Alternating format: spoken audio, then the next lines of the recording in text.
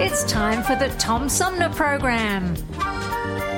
The Tom Sumner Program is a live variety show with music, comedy, and special guest interviews every Monday through Friday. Oh, it's always a pleasure to be with you, Tom. You know that. Yay, Tom! I love it in Flint! You're very astute, Tom. Tom, easy question. I'll debate Andy Dillon on your show. Well, that's a very good question. Hello, darling. This is Elvira, Mistress of the Dark, with Tom Sumner. I'm all right, Tom. How are you? You lucky day, Mr. Sumner. Ciao, Tom. How are you today? That's a good question. Hi, this is actor, comedian Joe Napodi, and you're listening to the Tom Smothers. I'm sorry, what's his name? Sumner. The Tom Sumner Program. Good morning, Tom. How you doing? Hey, at least I got the Tom part right. Stay tuned, because it's on now. The Tom Sumner Program. Hi, this is Gretchen Whitmer, and you're listening to the Tom Sumner Program. Hey, on behalf Primo of Detroit, beats on the chat. hey, we want to present these bucks to our governor. Hey, Big Gretch. throw the bucks on her face, cause that's Big Gretch. We ain't even about to stress, we got Big Gretch. You can find her in the press, under Big Gretch. For real. Fresh in a new dress, yeah, that's Big Gretch. Throw the bucks on her face, cause that's Big Gretch. We ain't even about to stress, we got Big Gretch. At all. You can find her in the press, under Big Gretch. Look her up. Fresh in a new dress, yeah, that's Big Gretch. Come on. Big Gretch and this bitch playing no roles. At Excuse all. all the cussing, that's just how I get my flow on. For real. If you wanna leave the state, you can stay gone. But right now, Big Gretch said stay home. Sit your ass down. All that protesting was irrelevant. Big Gretch ain't trying to hear y'all or the president. How we gonna take orders from a non-resident? Talking about it safe, but he ain't coming with the evidence. Big Gretch got him shook now. When it's all over, you invited to the cookout. When it's all over, you deserve to get took out. Big Gretch with the Bucks on the lookout. And she doing it for Michigan, so when she hit the stand, everybody should be listening. She on that pair of bucks with the ice in them glistening. On behalf of the whole Detroit mission. Throw the bucks on her face, cause that's Big Gretch. We ain't even about to stress, we got Big Gretch. At all. You can find her in the press, under Big Gretch. Look her up. Fresh in a new dress, yeah, that's Big Gretch. Big Throw Gretch. the bucks on her face, cause that's Big Gretch. We ain't even about to stress, we got Big Gretch. At all. You can find her in the press, under Big Gretch. Look her up. Fresh in a new dress, yeah, that's Big Gretch. Big Gretch.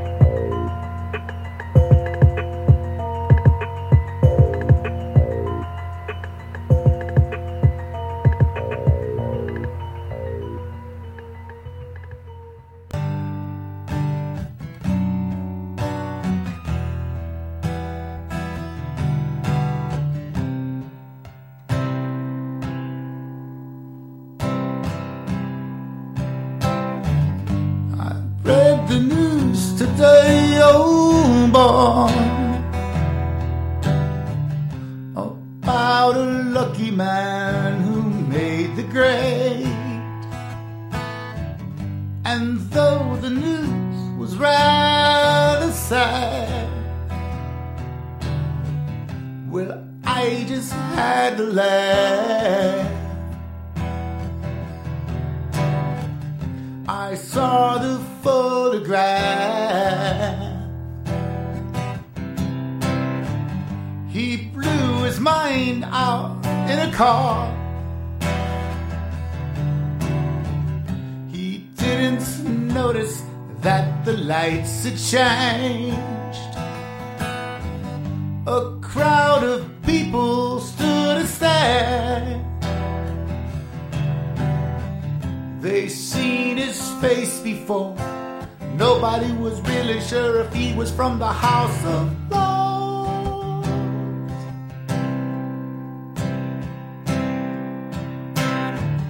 I saw a film today, oh boy. The English army had just won the war. A crowd of people turned away, but I just had to look, having read the book. I love to turn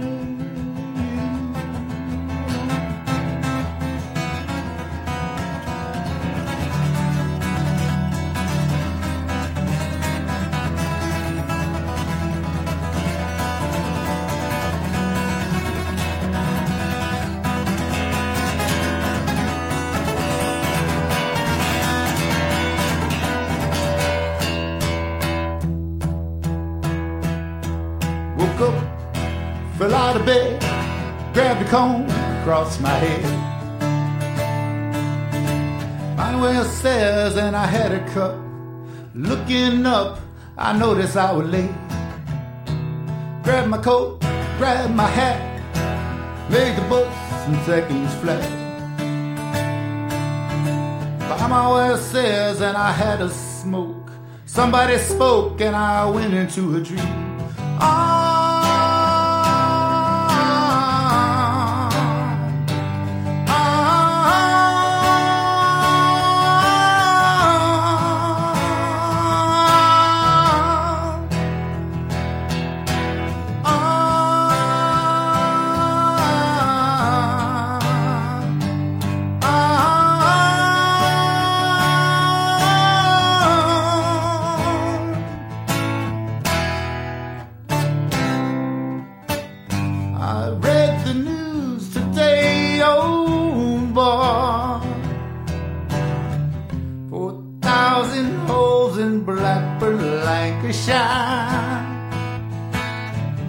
And though the holes were rather small,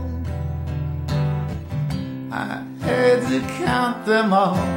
Now they know how many holes it takes to fill Albert Hall. I love to turn.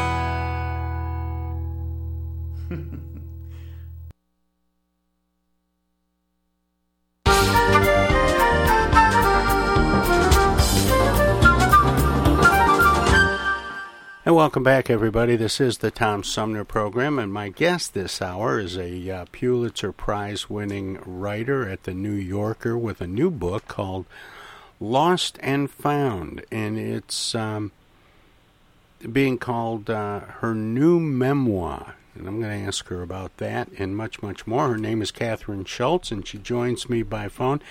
Kathryn, good morning, and welcome to the show. Thanks so much for having me on. When do you know that it's time to write a memoir? That's a good question. Well, you know, if you'd asked me before I had this book idea, I would have said, I guess never. I mean, I certainly wasn't planning to write one, and most of my work is as a journalist, and I'm writing about other people's lives, not my own. So this was something of a surprise.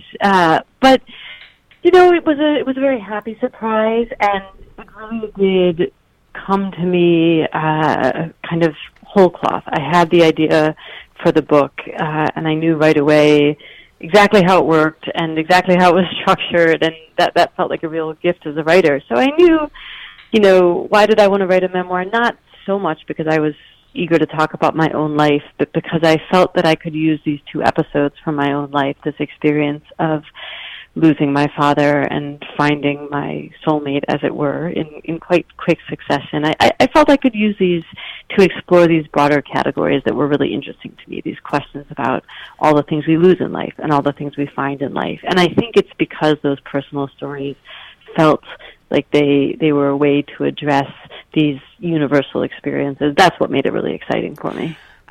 How did it occur to you to blend the things that are lost and the things that are found in a way that includes these big life-altering things like the loss of a loved one or family member and the loss of your car keys? You know, it's a good question, kind of how my mind got there. Minds are very mysterious. Who knows exactly how we have the ideas we have? But I will say that was the attraction from the very beginning. You know, not long after my father died, I began thinking about this very strange fact that we speak of losing our loved ones, and yet we also speak of losing a sock in the washing machine, and losing our cell phones and our car keys, and losing elections, and losing our faith, and losing our minds. And I thought, gosh, what a weird category. Is this just a linguistic coincidence that we talk about all these things the same way, or is it meaningful? Is there something that these kinds of losses actually have in common that can help us understand the experience of loss in general, or help us understand the experience of life in general? And same thing for finding things. We find totally trivial things, 4-leaf clovers and pennies on the sidewalk. But we also find the love of our life, and we find meaning, and we find God, and we find happiness. And I was very interested in whether these small losses and small discoveries can teach us anything about the big ones, and vice versa. And so that was kind of the motivating question behind writing the book. Is there an emotional thread that binds all loss? I think that there is, and I think that thread is loss of control. Because even when you lose something totally irrelevant, you pick up a pencil and you're writing something in a book or a notebook, and you get interrupted, and then next thing you know, you're searching through your couch cushions. It doesn't matter. You don't need the pencil. It's not a valuable object. It's nothing at all like losing a loved one, or even losing something of a material object of greater value. But what these things have in common is they are these little reminders that we are not able to control everything in our environment, and let alone, everything in the cosmos. And they remind us, I think, of the way that ultimately, things do tend toward disorder. Entropy is a real thing. Loss is really omnipresent in our life at every scale. And so all of them are these tiny lessons in accepting the fact that everything we have is transient. Everything we have is fleeting. And I guess, that's the sobering way to say it. The uplifting way to say it, which is where I ultimately landed, they are all tiny lessons in, or tiny reminders to be attentive to what we have while we have it, and grateful for what we have while we have it. How much of your feelings about loss were informed by your father? I think they probably were to a very great degree. My dad was such an interesting guy. I think part of why I was drawn to using his death as an opportunity to write about this larger category of loss is that in really interesting ways, my father kind of embodied every part of that category. For me, of course, after he died, he embodied the real emotional heart of that category, this experience of losing someone we love. But his life story also really gets at some of the truly most extreme forms of loss anyone can endure. My father, by the time he could walk, had lost the vast majority of his family members in Auschwitz, and he came to this country as a Jewish refugee. So he also experienced all of these kind of canonical losses of exile, losing a homeland, losing a native language, losing an entire culture. And his family was very, very poor, so he suffered the kinds of losses we associate with want and deprivation. On the other hand, my father, by coincidence or otherwise, also exemplified the really trivial end of the category of losing things, because my dad was absolutely brilliant. He spoke 6 languages. English was the last one he learned. He was incredibly fluent in it.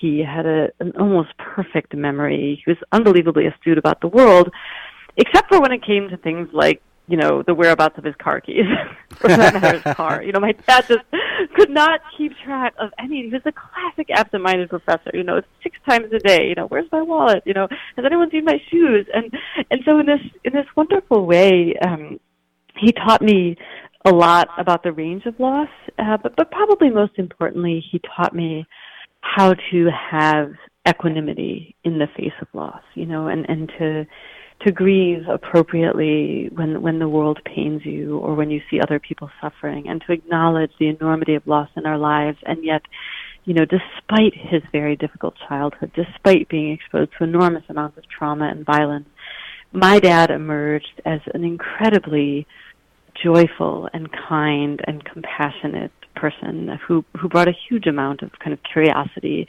and delight to life. And so I do think I learned from him that, losses, when they are devastating, they merit our attention, of course, but many of them aren't devastating. And my dad, who lost 6 things a day, did it all with tremendous good cheer and with a sense of like, well, who really needed those nice sunglasses anyway? Oh, that's funny. More with essayist and author Kathryn Schulz straight ahead. Everybody's doing a brand new dance now. Hi, this is Mark Farner, and you're listening to the Tom Sumner Program. I'm Julie Lopez with Crime Stoppers. Have you ever wondered what to do if you have information about a crime or the whereabouts of a felony fugitive and you want the police to know but you need to remain anonymous? Well, here's what you can do. You can go to p3tips.com or download the mobile app. You can go to Crime Stoppers of Flint and Genesee County's Facebook page and click on the Leave an Anonymous Tip tab, or you can call 1-800-422-JAIL. All methods are anonymous, and if your help leads to a felony arrest, you may be eligible for a cash reward. Remember, your voice matters. Our fellow Americans. Right now, the COVID-19 vaccines are available to millions of Americans. And soon, they will be available to everyone. The science is clear. These vaccines will protect you and those you love from this dangerous and deadly disease. They could save your life. So we urge you to get vaccinated when it's available to you. That's the first step to ending the pandemic and moving our country forward. It's up to you.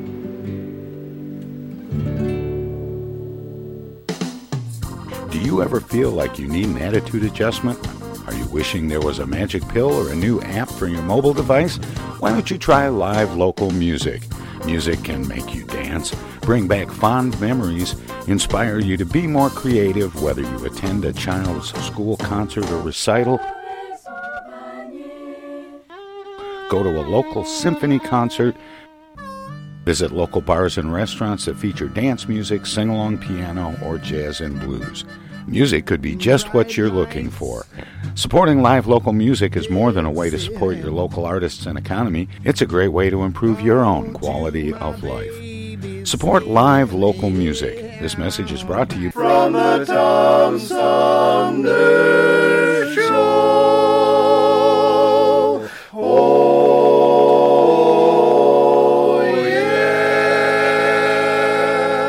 yeah. Say, objection. I object to that, Your Honor. Oh, sorry. Oh, hi, Mom. What's up? Dana, what are you doing? Oh, just Attorney General stuff. Listen, I have a legal question. What is it, Mom? I just got a call from the water company. Apparently, your father has not been paying the bill. I guess they're going to turn the water off because we owe more than $1,000 now. Can you believe it? Actually, I can't. So listen, we just have to send them $200 in Edible Arrangements gift cards, and that will keep the water on. Now, here's the legal question. What is the website for Edible Arrangements? Mom, it's an imposter scam. Imposter scam. Is that .com or .edu? No, the call was a scam. Scammers will pretend to be a government agency or a utility company or someone else you might do business with. A big red flag is if they tell you that you can pay them using gift cards. So when in doubt, ask for the information to be sent to you in writing. And never give a caller or someone you don't know your personal information or your money. If you do suspect an imposter scam, report it to my office at mi.gov/agcomplaints. Okay, all right. And Dana, where do I file a complaint that my daughter hasn't visited in over a month? Does your office have a website for that? Okay, Mom, I'm hanging up now. I'm Michigan Attorney General Dana Nessel. Visit mi.gov/agcomplaints for your connection to consumer protection. Hi, this is Deb Cherry, Genesee County Treasurer, and you're listening to the Tom Sumner Radio Show. More with essayist and author Kathryn Schulz straight ahead. Is there a reciprocity between losing something and finding something? In other words, can you learn from loss to appreciate things that you might find? I think so, for sure. I mean, to begin with, we occasionally find things we previously lost. You lose a journal in childhood, and it turns up in a box in your sister's attic 30 years later, or you lose that wallet, and you're so grateful because it turns out it's still sitting there completely intact at the restaurant where you left it. And of course, in those moments, we experience gratitude and sometimes kind of amazement, right, and appreciation. So I do think our losses teach us about our finds, but I also think they both tend to teach us the same kinds of lessons. I mean, when you find something unexpected, so not the sock that you lost in the washing machine that finally turns up, but something you never expected to, a dinosaur fossil in your backyard, or a rare book in a junk shop, whatever it may be. You have a little bit of the same sense you have when you lose something, which is that you're not in control, right? The only difference is it's a really wonderful feeling. Instead of feeling like the universe has robbed you, you feel like the universe has rewarded you, and that there are these forces at work that are beyond you, and occasionally those forces are benevolent, and they're showering you with some really unexpected delight. So I think that yes, losing teaches us about finding, but I also tend to think that losing and finding really ultimately teach us the same lesson, which is at heart a lesson about gratitude. And maybe about our own powerlessness? I think that's right. I mean, powerlessness is very strong. Yeah, and I don't mean to suggest we're absolutely without agency in our lives. In wonderful ways we are, including because of course we have the power to search for things, and sometimes we discover incredible things by searching for them, whether that's an archaeological find or an idea or a medical discovery. We do a lot of things under our own power, which are really wonderful. But you're certainly right that there are limits to our agency in life, and there are things that happen that are out of our control, and some of those things are very, very difficult and very upsetting, and some of those things are absolutely wonderful and amazing. I mean, anyone who's ever fallen in love, it has had the experience of finding that the world presented them with something wonderful they couldn't have engineered into being. We don't control who we fall in love with. We don't control even, necessarily who we meet. And every love story, or almost every love story, is a story about something happening that you didn't necessarily intend to have happen. Some other human being crossing your path and transforming your life entirely and for the better. So there's no question that loss of control characterizes both of these, and I guess I would just say that we tend to have negative associations with that idea, and yet very often it's quite wonderful that we don't actually get to engineer our entire fate. How do we know that something we've found has significant value to us? When we lose something, we already had it. We know what we lost. But how do we figure out how we've gained by what we've found? Well, I think it really depends on the discovery. If you do have that experience of, meeting a stranger and falling in love, right away, like, this is the most wonderful thing I've ever found, and occasionally we find things that are obviously valuable. You are walking back to your car in the grocery store parking lot, and you look down and there's $100 bill at your feet. That there's no question that's a valuable item. But one of the things that's really interesting to me about finding is that I think most of us experience it as really wonderful and delightful, even when there actually isn't much value to whatever we find. I write about this a little bit in the book, but it's very interesting when you think about the games that children play and that we play with children. They almost all hinge on the idea of finding something. In hide and seek, you find another person. In the famous license plate game that parents play with their kids to keep them entertained in long car trips, is there something valuable about a South Dakota license plate? Well, not really, right? But it's very valuable when, your kids have found the other 49 and one of them finally spots one. It's delightful. It's joyful. So there's something simply about the experience of discovery, even if there's no value associated with the object that is valuable. It is a little jolt of joy all in and of itself. And then any extra value it might have, whether that's material value because you happen to find something really, rare and wonderful, or emotional value because you find something like a meaningful career or like faith in God or someone you love, those have obviously a powerful emotional value. But in general, I think we kind of love the experience almost no matter what. What kind of research did you do for this book? In how did you go about deciding what things to include? I know there are two big events, one on the lost side, one on the found side, but with all the other information that went into it, how did you select those things? Yeah, it's such a good question. So I had a pretty narrow set of constraints for myself, which was basically, is this going to expand our understanding of the experience of loss or grief, or the experience of finding or falling in love? Those were kind of the litmus test for, like, does this belong in the book or not? So I read very widely and researched very widely before sitting down to write, but whether or not something made it into the final book really depended on, does it serve this set of ideas in some way, shape, or form? So, for instance, I read an entire book in the course of thinking about writing this one. It's really fun and interesting. It's a book called Lost Person Behavior, which is exactly what it sounds like. It's about how people behave when they get lost, which turns out to be very different depending on who it is. These are books that are resources for search and rescue crews and folks like that who want to know, like, well, what does a 4-year-old typically do when they get lost versus what does someone with Alzheimer's typically do when they get lost? This was all unbelievably fascinating.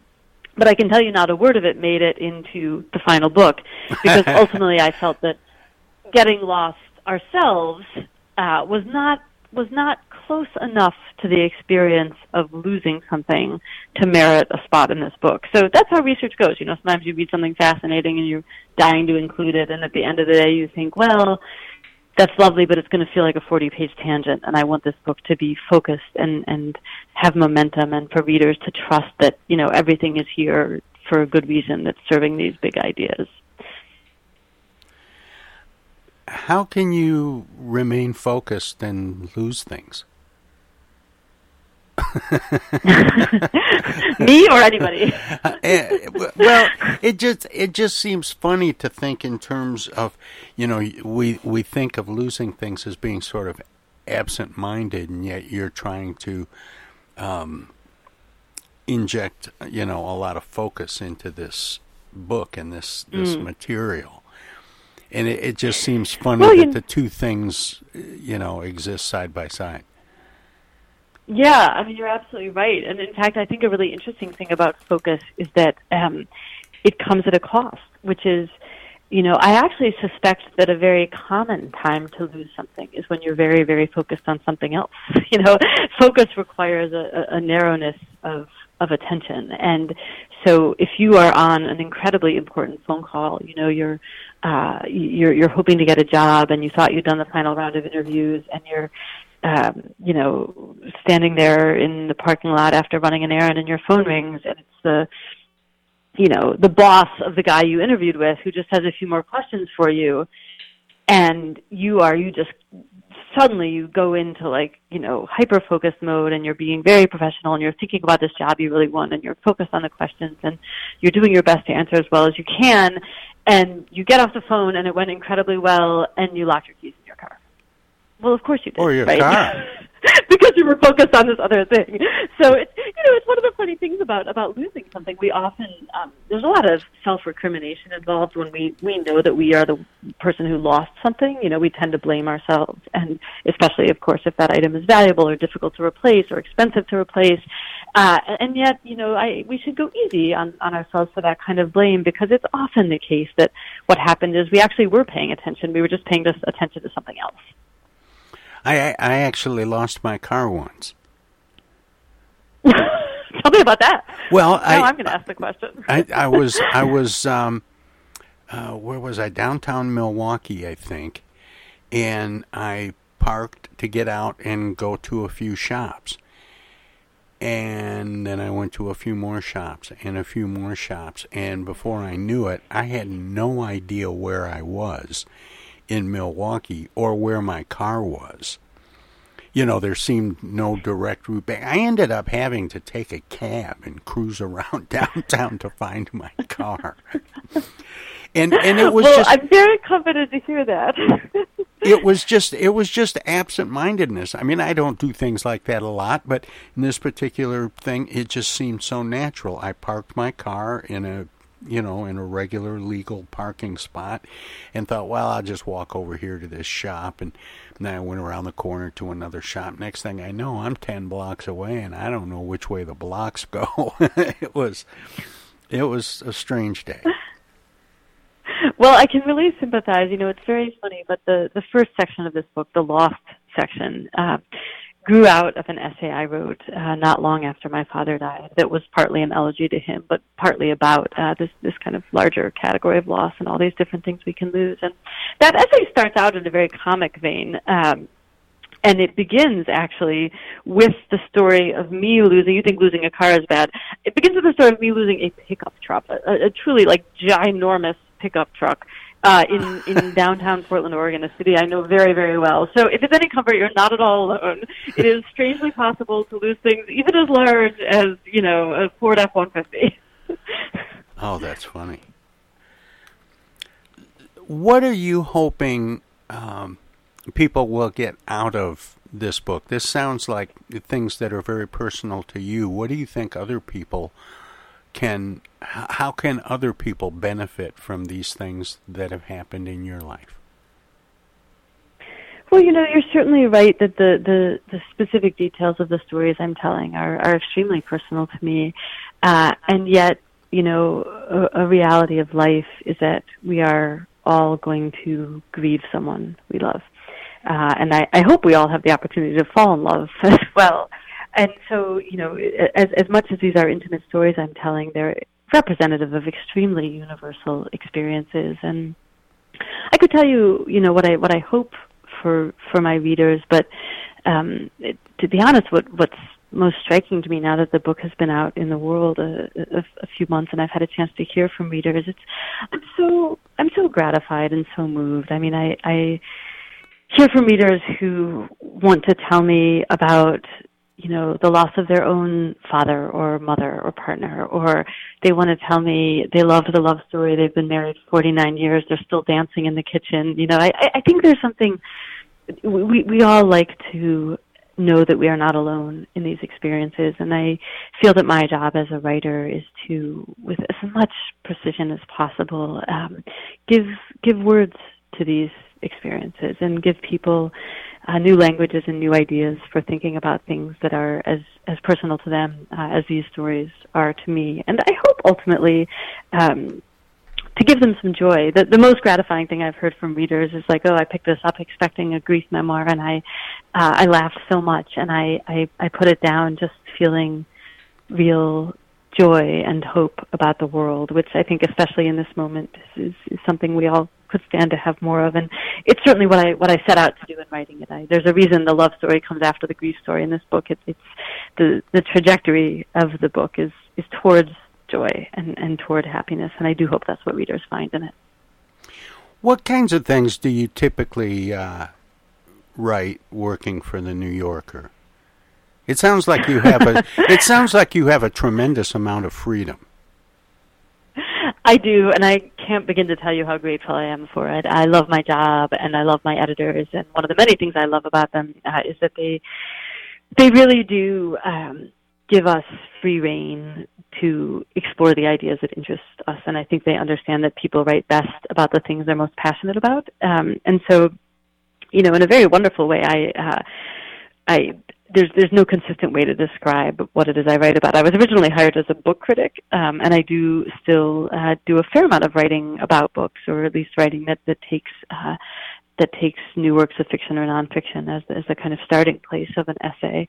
But I also, I love science writing, so I've written for the magazine about seismic risk in the Pacific Northwest. I've written about the brown marmorated stink bug, an invasive and really nasty little species that I cohabit with every day, unfortunately. I've written about the history of Muslim immigrants in Wyoming. So I really do have, I just wrote a piece right now about shipping containers of all things. So I do have a lot of leeway. Talk about lost and found. I know, for shipping containers, it's true. However you might have lost your latest object, you can take comfort from the fact that it probably didn't go overboard on a container ship in the middle of the Atlantic, never to be seen again. But I know it's incredible how many things we lose in the ocean every year. Oh, that's fascinating. So what's next for you? That's a good question. Right now, I'm really enjoying just helping to usher this book into the world, and hoping to continue to meet its readers and get a chance to talk to them and talk about the book. So that's still taking up a lot of my time. Do you really enjoy that part of it, Kathryn? I do. Interacting with people, because for a lot of writers, it's a very solitary thing. Yeah, I really enjoy it, and I'm really grateful for it. I mean, for one thing, it feels to me like a lovely kind of counterbalance to the act of writing, which is, as you know, very solitary and sometimes even lonely. I'm lucky. I live with my partner's a writer as well, and so that cuts against the solitude to a considerable degree. But writing is quite a quiet and private process for the most part, and it's wonderful on the other end of that to go out into the world and get to talk to readers. And I just it continues to amaze and delight me that everywhere you go in this country, there are people who want to spend their Monday evening or their Wednesday evening or their Sunday afternoon going somewhere and sitting around and talking about books and talking about ideas. To me, that's beautiful, and I'm so grateful to them. And I love getting to meet those folks and talk with them. So what, and I cut you off, and I apologize, on your way to what's next? Oh, well, if you mean in terms of a writing project, I'm not exactly sure. I am happy after a pretty long book leave to be back at the magazine, so I think for the immediate future, we can expect just a series of magazine articles, as you note, about a highly unpredictable range of topics. I will say only that I have arson on my mind these days, so eventually readers can maybe look for something like that. But I certainly, in terms of a next book, I have no idea. My guess is it will be a good long while. I'm really enjoying this one for now. Boy, that sounded almost like a power pop song from the 60s. I've got arson on my mind. Boy, that is not something that anyone has ever said to me, but I'll try to be more lyrical and musical in my statements. What a wonderful compliment. Kathryn, I really appreciate you spending this time with me and the listeners this morning and sharing your thoughts in the things that you share in your writing all the time. I always give guests an opportunity to let listeners know where they can find out more about you and your work, past, present, and future. Do you have a website you'd like to share? I do. It's my full name, KathrynSchulz.com, and you can learn quite a bit more about the book there and where I'm traveling and so on and so forth. And my work can all be found, other than the book, the rest of my work can all be found at The New Yorker. And I do have a currently slightly neglected Twitter account, which is also just my full name, Kathryn Schulz. Well, Kathryn, thanks so much, and keep up the good work. Thanks so much for having me on the show. It's been a pleasure to talk with you. All right. Take care. Bye. Take care now. That was Kathryn Schulz from The New Yorker magazine, and she is a Pulitzer Prize winner and author of a new book called Lost and Found, that actually stems from a 2017 New Yorker essay, When Things Go Missing. And very interesting stuff. And with that, we're going to take we're going to take a short break. We'll be back with more of the Tom Sumner Program.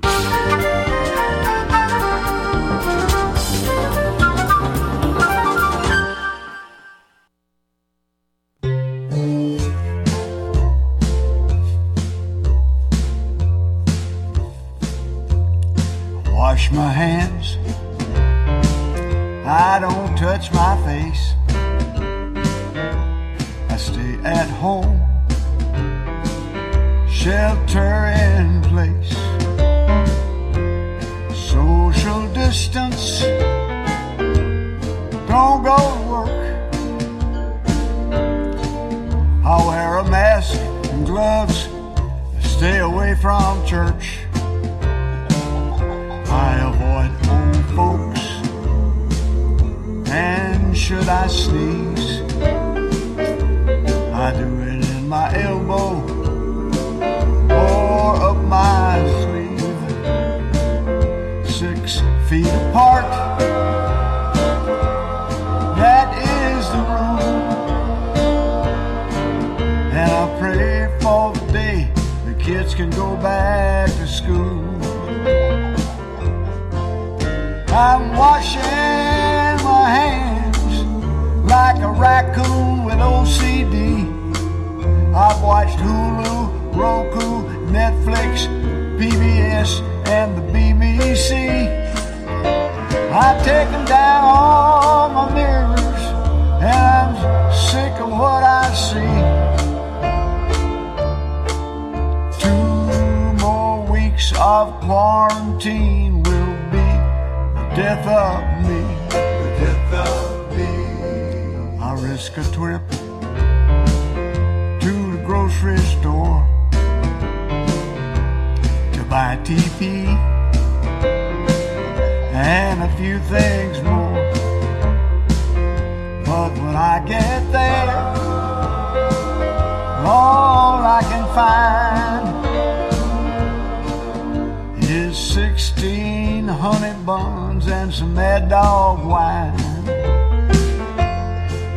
I'm washing my hands like a raccoon with OCD. I've watched Hulu, Roku, Netflix, PBS, and the BBC. I've taken down all my mirrors, 'cause I'm sick of what I see. 2 more weeks of this quarantine's gonna be the death of me, the death of me. You know, they say this is war, but we don't have to storm Omaha Beach or Pork Chop Hill, and we just lay here on the couch and watch TV. Whew, I'd rather volunteer for a high-risk commando raid to parachute into Wuhan and find that little fella that ordered that bat soup. I know I'm talking out of my head, saying crazy stuff over and over like, yes dear, yes dear. At breakfast I meant to say, honey, please pass me the pepper. Well, what slipped out was, you crazy woman, you've ruined my life. Of course, I immediately apologized as soon as I regained consciousness. Hello there, citizens. Darkwing Duck here, and every time I'm in Flint fighting crime, I always stop by the Tom Sumner Program. Don't forget, stay dangerous. Darkwing Duck out. East Village Magazine is the monthly neighborhood magazine read all over Flint. With support from grants, donations, and advertisers, East Village Magazine's talented local writers give you an in-depth look at local news, issues, and people that make Flint, Flint. Copies of East Village Magazine are available at many of your favorite shops and restaurants around Flint or online at eastvillagemagazine.org. East Village Magazine, community-focused and community-supported.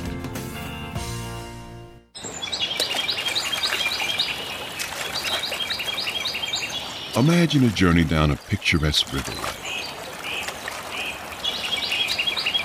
Imagine your Flint River, 142 miles of recreation, natural beauty, and precious resources.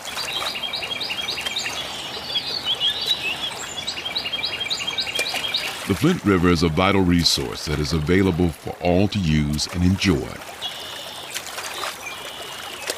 The river and its ecosystem provide unlimited recreational opportunities and natural beauty while supporting wildlife in a vibrant landscape. We all have a responsibility to protect and preserve this precious resource. Learn more at flintriver.org or call the Flint River Watershed Coalition at 810-767-6490.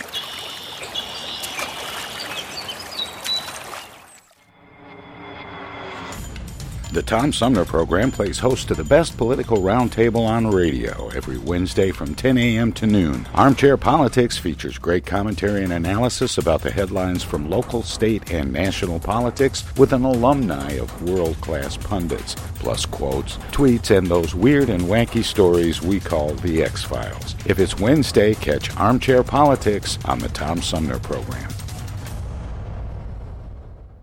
Do you have feelings of inadequacy? Do you suffer from shyness? Do you sometimes wish you were more assertive? If you answered yes to any of these questions, ask your doctor or pharmacist about tequila. Tequila is the safe, natural way to feel better and more confident about yourself and your actions. Tequila can help ease you out of your shyness and let you tell the world that you're ready and willing to do just about anything. You'll notice the benefits of tequila almost immediately, and with a regimen of regular doses, you can overcome any obstacles that prevent you from living the life you want to live. Shyness and awkwardness will be a thing of the past, and you'll discover many talents you never knew you had. Stop hiding and start living with tequila. Tequila may not be right for everyone. Women who are pregnant or nursing should not use tequila. However, women who wouldn't mind nursing or becoming pregnant are encouraged to try it. Side effects may include dizziness, nausea, vomiting, incarceration, erotic lustfulness, loss of motor control, loss of clothing, loss of money, loss of virginity, delusions of grandeur, table dancing, headache, dehydration, dry mouth, and a desire to sing karaoke and play all-night rounds of strip poker, truth or dare, and naked twister. Warning, the consumption of alcohol may make you think you're whispering when you're not. It's a major factor in dancing like a retard. May cause you to tell your friends over and over again that you're in love with them. Also may cause you to think you can sing. Alcohol may lead you to believe that ex-lovers are really dying for you to telephone them at 4 in the morning. Alcohol may make you think you can logically converse with members of the opposite sex without spitting. It may create the illusion that you are tougher, smarter, faster, and better looking than most people. And it may lead you to think people are laughing with you. Alcohol may cause pregnancy, and it also may be a major factor in getting your ass kicked. So what are you waiting for? Stop hiding and start living with tequila.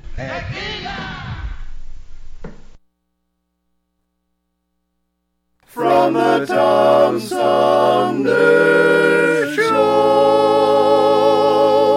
Oh, yeah. This is U.S. Senator Gary Peters, and you're listening to the Tom Sumner Program. Ladies and gentlemen, in Philip Rapp's creation, The Bickersons.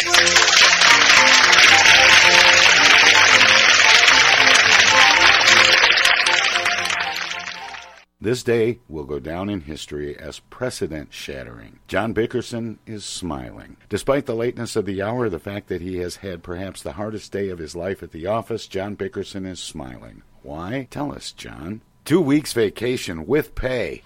Wait till I tell Blanche, brother, how I've longed for this. I'll sew myself into the bed sheets and sleep for 10 days. John? Oh, Blanche, how is my beautiful wife? What? Would you like me to bring you a glass of milk and a cookie? And here's a little present for you. You look wonderful, honey. Oh, this is awful. What's the matter? This morning I burned my hand on the stove. I ripped my only pair of nylons. My inlay fell out, and now you come home drunk. What are you talking about? I'm not drunk, and you know it. Then why are you so nice to me?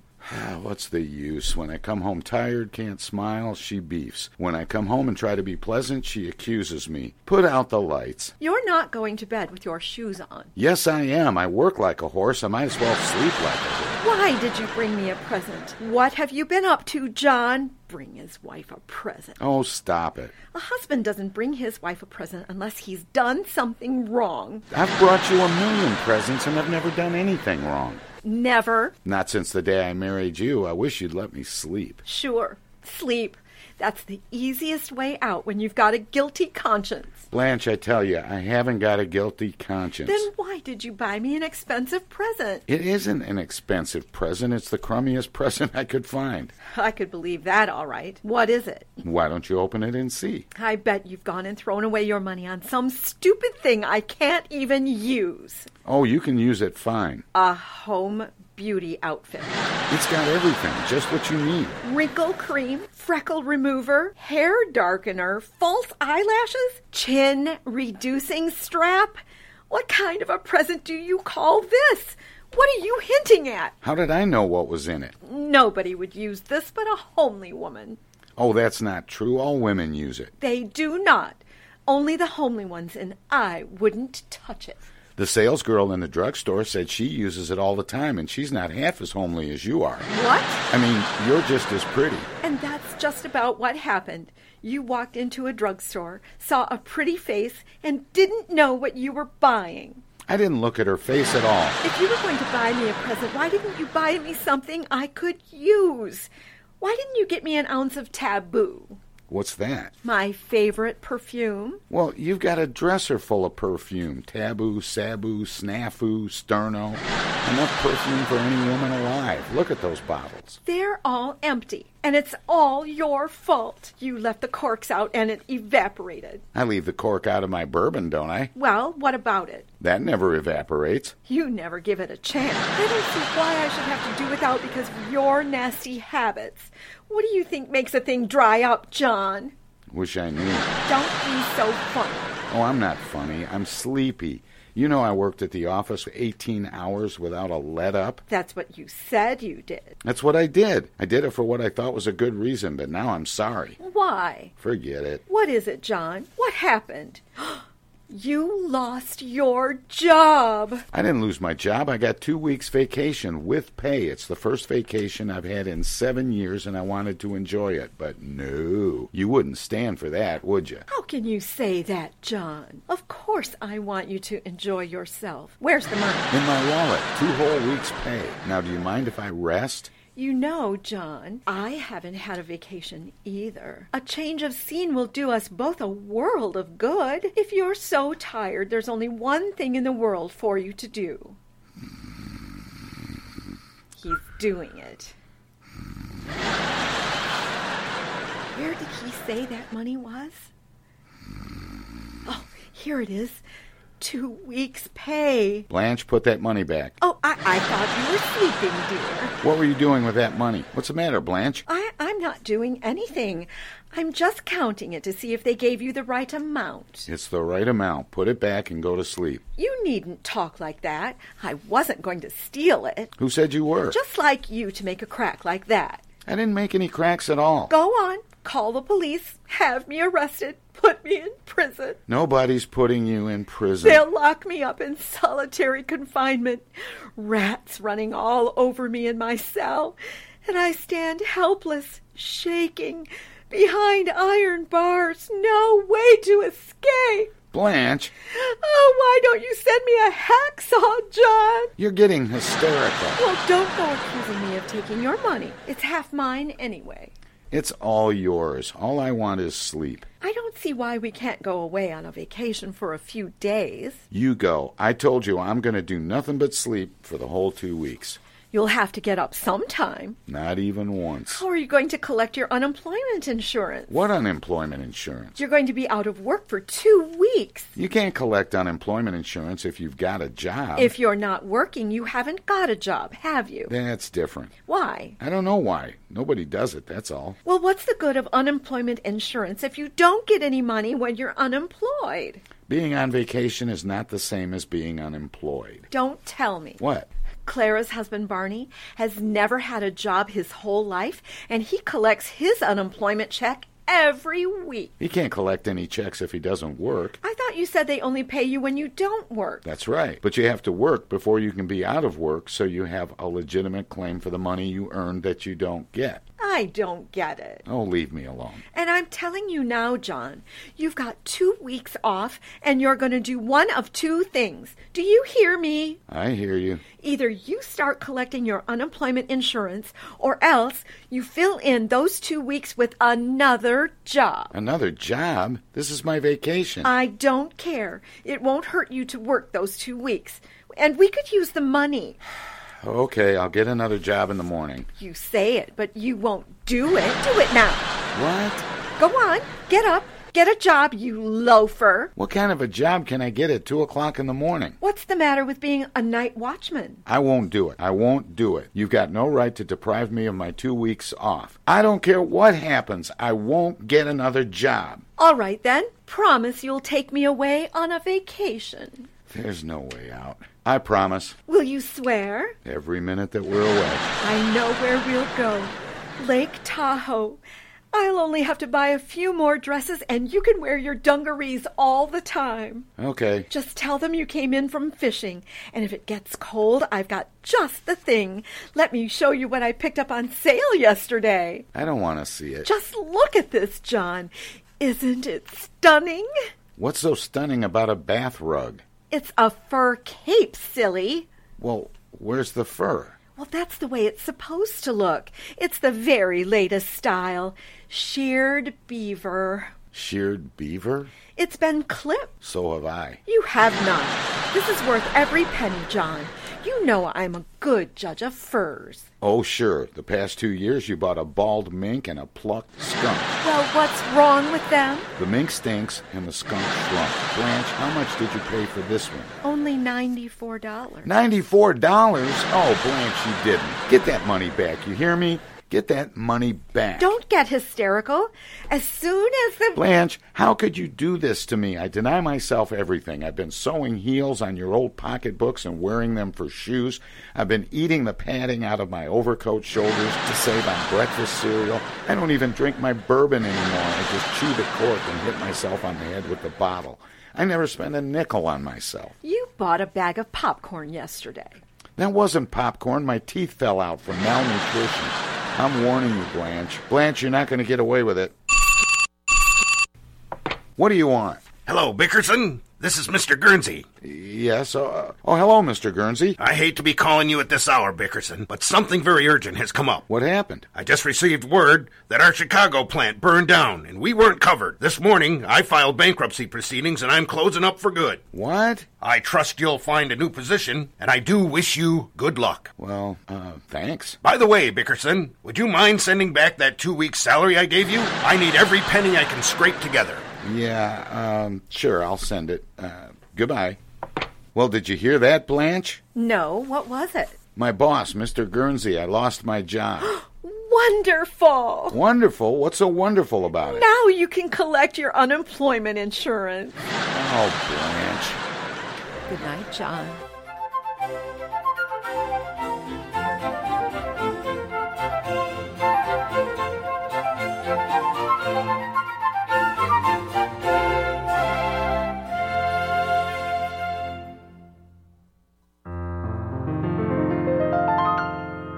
Now, when a virus comes along that's spreading like a plague, and POTUS and his lackeys have been nothing if not vague, well then you've got to trust the CDC and listen well, unless you want to bid our free society farewell. There is a super bad, transmittable, contagious, awful virus, and if we don't act quick and social distance, it will mire us in a stretch of quarantine that lasts until July. A super bad, transmittable, contagious, awful virus. And if you got a better cough in your arm, and if you got a better... Now, back in 1918, influenza had its run, but half the docs were busy overseas with World War I. Today we have mass media and scientists to say, if you don't want this virus, well then stay 6 feet away. Super damn important that we practice isolation, cause we're asymptomatic while it's in incubation. We'll overwhelm our hospitals if there's not mitigation. It's super damn important that we practice isolation. If we don't do it, then we're all gonna die. If we don't do it, then we're all gonna die. And so I hope at last you'll take this lesson here to heart, 'cause it's already scary and we're only at the start.